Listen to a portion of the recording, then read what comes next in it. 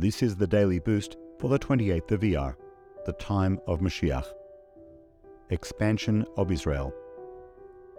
In Shoftim 19:8 it states, "When the Lord your God expands your boundary as he swore to your forefathers, he will give you all of the land of which he spoke to give your forefathers." In fulfillment of God's promise, he will give you the 3 additional lands of the Cani, Kenizi, and Kadmoni.